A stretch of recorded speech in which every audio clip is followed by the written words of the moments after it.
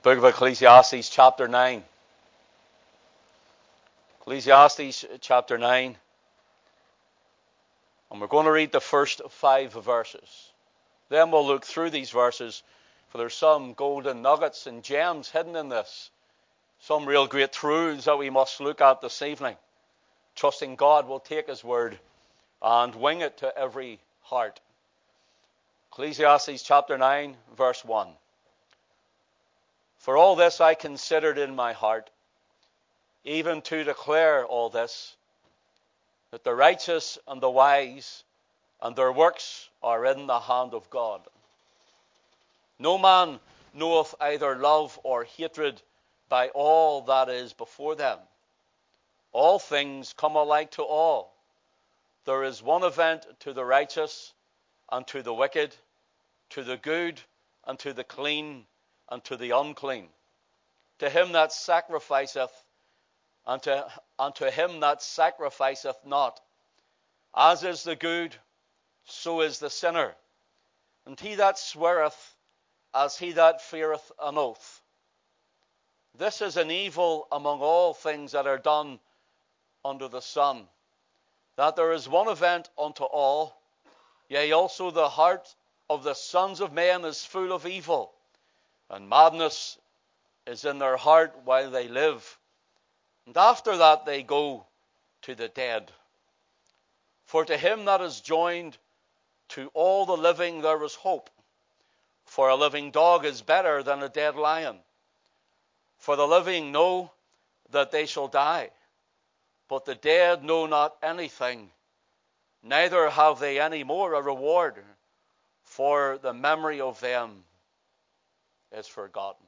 Now we know the Lord will bless that reading of His own word this evening, but let's just pray and ask the Lord's blessing on the word again. Father, we just ask you for these next few moments that you would take your word, your own divine and inspired word, and Lord, by your Spirit, would you move from seat to seat, heart to heart, car to car, person to person. We pray, O God, that you know every single one who's before you this very moment, this very evening. We pray, O God, that your word would find a lodging place in every heart, that the believer would be rejoicing in their salvation, that the unbeliever would fear the Lord and return to the cross, Father, through your Spirit, and that the backslider would come to thee, Father, in repentance, asking for the mercy of their God. So, Father, we pray in your most wonderful and holy, precious name. Father, speak. Use this man of flesh and weakness and anoint the word of God tonight to every person. Bring it alive unto us. For your name's sake we ask it and pray. Amen. When Solomon is writing, excuse my voice there, when Solomon is writing, he starts thinking as a man who has everything, as a man who is a king over a united kingdom of Israel, as a man who sits on a throne with all his armies at his beck and call with his servants. He stands there thinking as a man now looking back at his life, looking back at the things he strived for the things he always believed in, and he looks back at that which he always thought were the most important. Now Solomon is the man, as a young boy, asks God for wisdom above all other things. And that wisdom enabled Solomon to have the very gold-like stones, as common as the stones in the street. Jewels were everywhere. The very metals that were very precious adorned the palaces. And there he had everything that he needed, that he strived for. Yet Solomon sinned greatly before the Lord. And Solomon sinned where he had many wives and concubines, and wives that were not of Israel. And there they brought in their other gods. There they brought in their heathen temples. And there he even made altars unto their gods for them to appease the heathen wife rather than to keep trusting in the Lord his God. Solomon is reflecting. Solomon is thinking, what really matters at the end of it all? What really matters in a life? And Solomon goes through the book of Ecclesiastes as he's writing down. The man with the words which are many proverbs. The man who can sing a song of love. The song of songs known as the Song of Solomon. The man who can do all of this now looks back at what he and what society in his day, and we can see it in ours, deems to be precious, deems to be first, that which men and which women strive after, so much that they strive after it and make it a god of their life, a god in their heart. And they strive after things thinking, with all these years to live. And like that man that Luke spoke about in his gospel, he will say to his soul, soul, thou hast much goods laid up for many years. Take thine ease, eat, drink, and be merry. And that's what many are like. Yet, they did not know something. That man did not know something. But God said, is what the scriptures tell us, thou fool, this night thy soul shall be required of thee. And so Solomon is weighing up, as it were, in the balances of time, trying to add wisdom unto that which he is looking upon. Notice something which he comes to a conclusion over. Verse 1, for all this, read a book of Ecclesiastes. Read it slowly and see. Enjoy your life. Nothing wrong with that. Enjoy the labors of your hands. Nothing wrong with that. But he goes on, he says, enjoy this and enjoy that. Yeah, well, some may say we can eat and drink and be merry. And he says, you can do that. And you have the time and the freedom that God gives you that you may do that. That you may apply yourself and your heart unto these things. But Solomon comes to a conclusion and he says, for all this I considered in my heart. Notice there has to be a personal reckoning in the heart. There has to be a personal understanding of the things of God in your heart and in my heart. So here he considers all of these things to declare all this. Notice that the righteous and the wise and their works are in the hand of God. Can I ask you something, believer? Can I ask you something, Christian? That which you strive after, is it after the kingdom of self? Is it after the kingdom of man? Is it after the kingdom of work? Your place of work? The kingdom of building our home? The kingdom of laying up those goods which you have, thinking you've many years, and forgetting God? Or everything you do and everything you place your hand to, is it to the glory of God? Is it that Christ may be exalted? Is it that in your life, whether you're rich or whether you are poor, whether you're working class or whether you're upper class or middle class, is everything that you do, is everything for the glory of God? Is everything that you do to elevate and to exalt the Lord Jesus Christ? If it is on that day, Paul tells us we will stand before God and our works will be before him. And if it is in that day, all our works will be tried in the fire.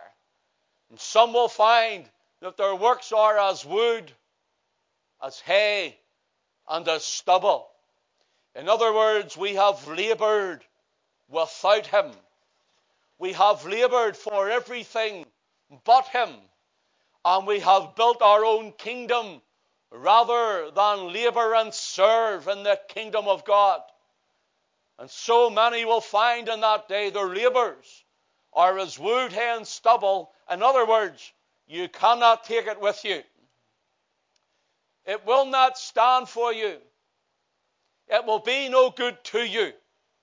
In that day when we stand before the judgment seat or the bema seat of Christ, hear those who are doing all things. You might labor and you might be the director of a company, or you might be someone who's just laboring on a floor, driving a lorry, working in the streets. You might be whatever, brushing up.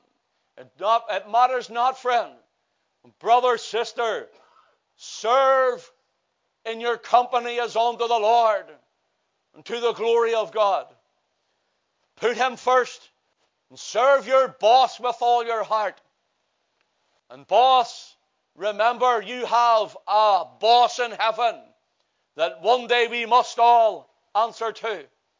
And whether it is spiritual work in the kingdom, do it with all your heart. Be faithful in the things that God has called you to. Whether it's preaching the word of God, then, brother, preach the word. And don't be mealy-mouthed about it. And don't be afraid. And don't be worried what others will think, what others will say. But rather go forth in the power of the Spirit for the glory of God. And open thy mouth and he will fill it. And do it all to the glory of our Lord Jesus Christ. Whether it's the youth or children, whatever it may be, serve the Lord with all your heart. Give it to him. Place it into his hands. And watch how God will bless it. Notice here, those of us who put Christ first, his kingdom first, above all and before all. Not Christ down the list, not Christ second or third or fourth, behind your work, behind your family, behind your household, behind your needs, behind your finances. No, friend, Christ first. Seek ye first the kingdom of God and his righteousness, and all these things shall be added unto you, Jesus said.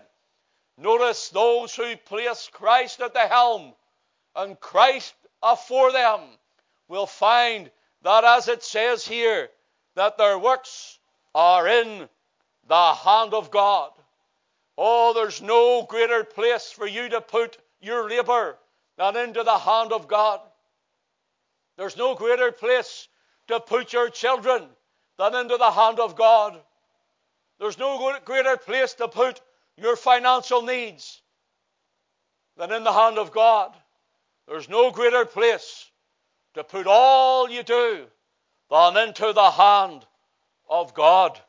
Notice, no man knoweth either love or hatred by all that is before them. Now notice this. All things come alike to all. There is one event to the righteous and to the wicked, to the good and to the clean, and to the unclean, to him that sacrificeth, and to him that sacrificeth not.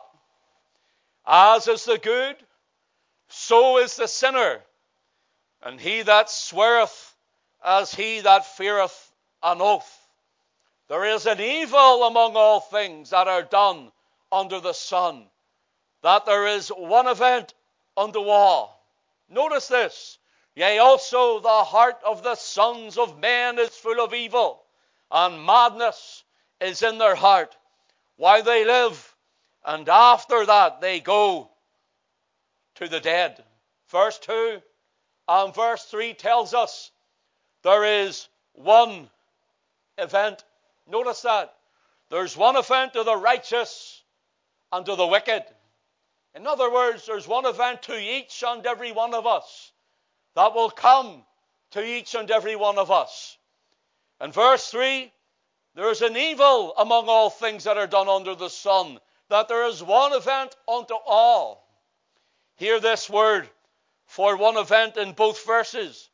It gives the idea of an unforeseen meeting. I want you to get that. An unforeseen meeting. M-E-E-T-I-N-G. A meeting. An unforeseen meeting. Solomon is now adding and weighing up in the balances that which mankind strives for. And he says, listen, you can do all those things. And you can shake your fist at heaven. And you can spit with thy mouth against God. And say all manner of things. Or you can claim him and serve him. But whatever way it happens, there's one event, and it's an evil event, will happen to 100 out of every 100 in this place tonight. It's great to see in so cold a weather. Roads are very icy. So many filling this car park tonight. And it's good to see the hunger that's in the hearts of people to want to sit in their cars, to come out and to serve the Lord here on a platform, but also to see you here, risking, as it were, yourselves on the roads. But nevertheless, no matter where you're from, whatever side of the town that you live in, I can tell you one thing. There's one event unto all. There's one event under the sun that's on the earth. And it's an evil event, it says this. And that one event is an unforeseen meeting. That's what it means. Let me read it like that. Verse 2, all things come alike to all. Notice that's 100 out of every 100. There is one event to the righteous and to the wicked. There is an unforeseen meeting to the righteous. And there is an unforeseen meeting to the wicked. There's an unforeseen meeting to the righteous. And an unforeseen meeting to the wicked. Verse 3, there is an evil among all things that are done under the sun, that there is one event unto all. There's an unforeseen meeting unto each and every one of us. What is that meeting? What is this one event unto all? Friend, it's our demise. And it's our death should Christ tarry. 100 of us, out of 100 of us, should Christ tarry, we will go into the sod. And we will have an unforeseen meeting. Meaning this, that you and I know not the day when God may say, like he said to that man in Luke's gospel, thou fool, this night thy soul will be required of thee. He did not know there was an unforeseen meeting. That man didn't realize it. That night was a night for the one event. That night was the night for an unforeseen meeting, that he would meet up with death itself, be ushered out into eternity. Friend, I have had many experiences as a pastor. Many experiences. I was some years ago, there was a man, a young man, he was 48 years of age. And I was called, and it was a cold night like this, but the snow was on the ground. And I just got into bed. And the phone rang, and I realized it was this man's father on the phone, distraught. And I threw on my clothes and got into the car and drove out. And it was a difficult drive when we got there. And when I got there, this young man who had just went and had a bath at home and was sitting beside a fire with his arm resting on his chair like this, with his chin in his hand like that. Died in that shape. Just died there and then in that shape. At 48 years of age. It was an unforeseen meeting. It was an unforeseen meeting. His father had said to him, well, we look at the fire, and he would have looked after the fire. He lived with his father. And his father went to him and called him. His name was Andrew. He says, Andrew, will we put coal in the fire or we let it go out for the night? And Andrew's sitting with his eyes open watching the television. His hair still damp from his bath, was sitting dead. And I went over and we got him on the floor, but he was gone. There was an unforeseen meeting with Andrew that night.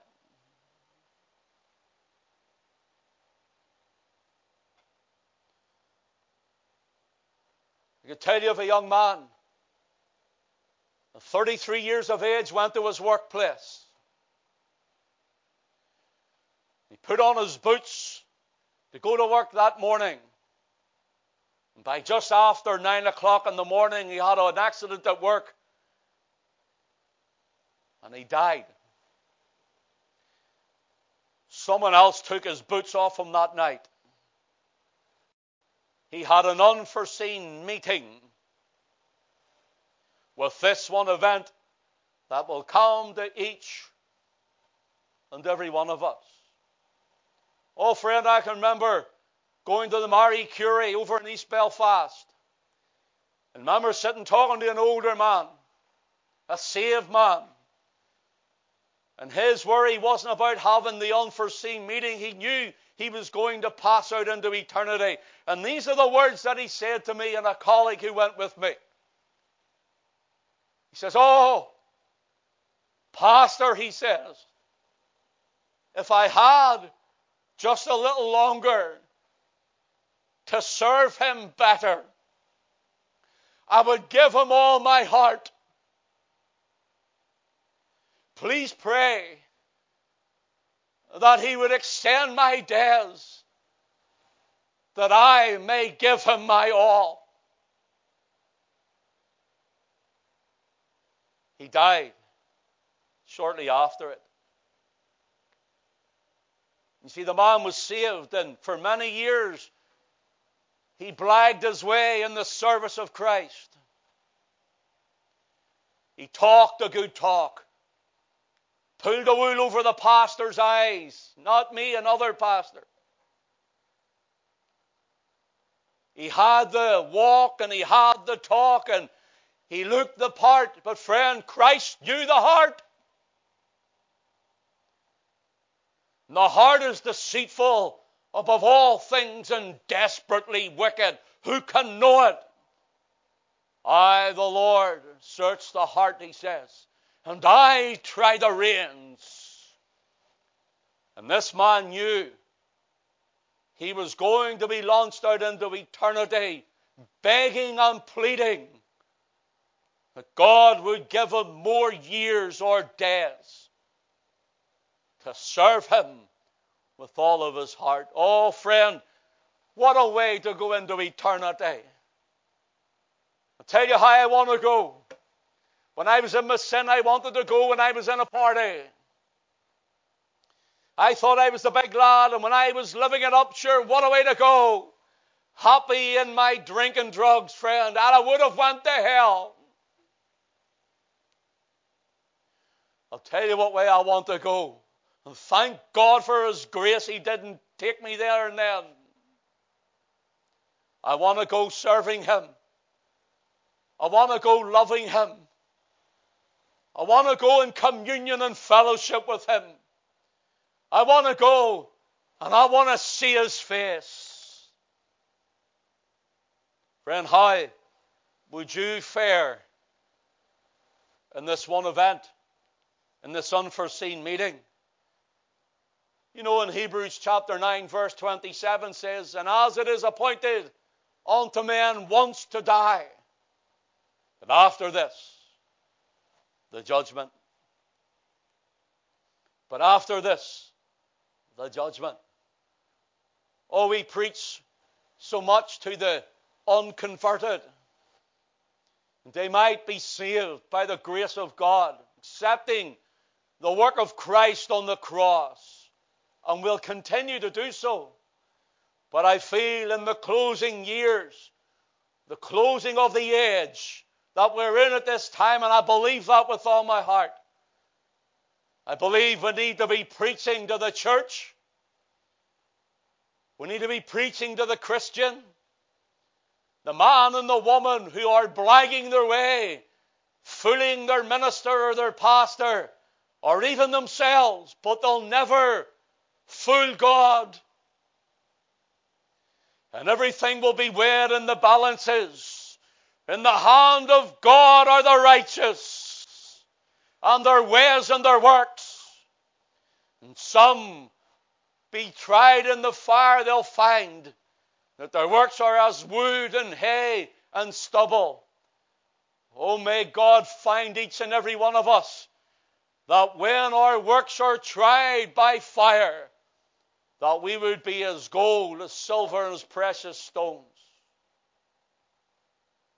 Friend, there is one event. Notice verse 3. There is one event unto all. Yea, also the heart of the sons of men is full of evil. Oh, today, it's find yourself not only on social media and on television or wherever else. Find yourself. Find out who you are. Love yourself, and love yourself first, and follow your heart. Friend, I'm going to tell you, and some might not like me saying this, but this is the truth. That's a lie from the devil. We are not to love ourselves first. The first and great commandment is, thou shalt love the Lord thy God with all thy heart, with all thy soul, with all thy mind, with all thy strength. Oh, friend, if you can love God with all of that, if you can give Him your all tonight, if you can serve Him with a full and a true heart, and in failure you bring your failures and repentance to Him, here's what we find, friend. When we love Him, we find confidence in Christ enables us to stand before God and before men. Oh, they say, follow your heart. Don't follow your heart, friend. Because as I quoted earlier on, the heart is deceitful above all things and desperately wicked. Notice this, the heart is full of evil. That's what it says. You know what that tells me? From Adam's fall, bringing death in the garden, we have the total depravity of our human nature. There's nothing in you that wanted Christ. There's nothing in me that ever wanted Him. But His gracious Holy Spirit came and spoke into death and brought death unto life. And so there we find our ability to call upon the name of the Lord to be saved. And so, friend, I will round this thought up tonight with this. It says, the hearts of men are full of evil, and madness is in their heart. I find that strange. The English word madness is some 9 times in Scripture. 9 times. 5 of them are written in the book of Ecclesiastes. Solomon keeps saying it. Seems to be an argument for how we should live. But sure, we're only enjoying ourselves. Nothing wrong with enjoying ourselves. I like to enjoy myself. But sure, we're only doing this and we're only doing that and we're only trying this once and we're only doing what's natural. Friend, our nature is depraved. And everything in your flesh and my flesh, and these men here, their flesh, everything in our flesh speaks of nothing but death. This flesh is dying. But Christ has come and given me life. The flesh will war or lust against the Spirit, and the Spirit against the flesh. And note here, the hearts are full of evil. Madness are in the heart. Strange, because the Hebrew word for this is a holeth. Holeth. And it actually is spelt in our English Howleath, I think it is. It actually gives the idea of being full of folly. And it's spelt Howl. We think of someone who's mad as howling to the moon. Our hearts are howling to the moon. And we, to be left alone, are in our sin. Notice, for to him that is joined to all living, there is hope. I want to read that again. For him that is joined to all living, there is hope. For a living dog is better than a dead lion. Think about that. A living dog is better than a dead lion.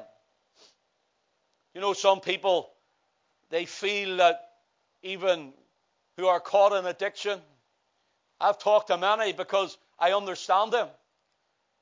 I remember many a Sunday morning after 2 or 3 days on drinking drugs, walking along, and it was a sunny morning. And I remember I sat down on a wall, and there was an old dog one day lying at the corner of the street. And the depression from the addiction, it was just overcoming me. And I remember looking at the dog and talking to this old dog. And I looked at him, and these are the words I said: "You're a lucky dog, because you're not me." And through the years of talking to people with the same sort of addiction,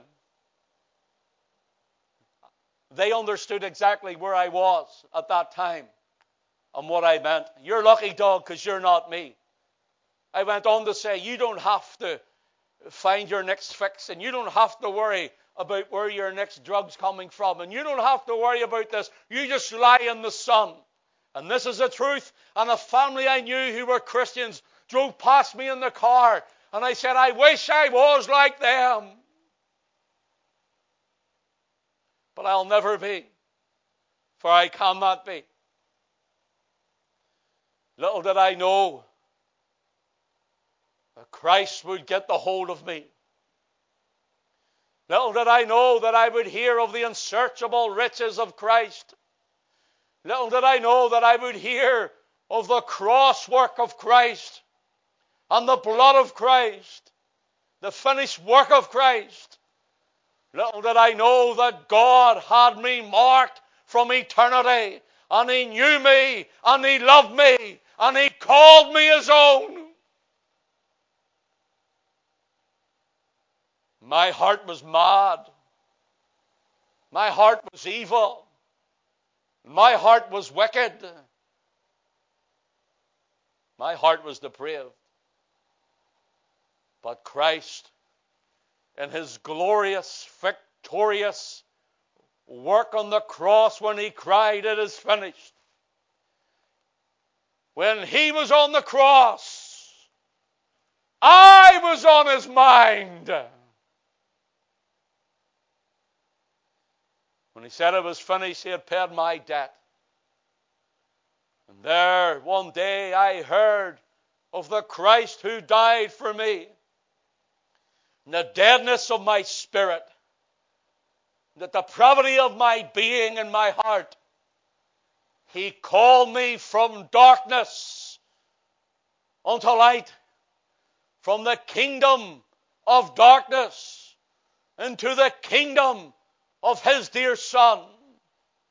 And friend, he's still in the saving business tonight.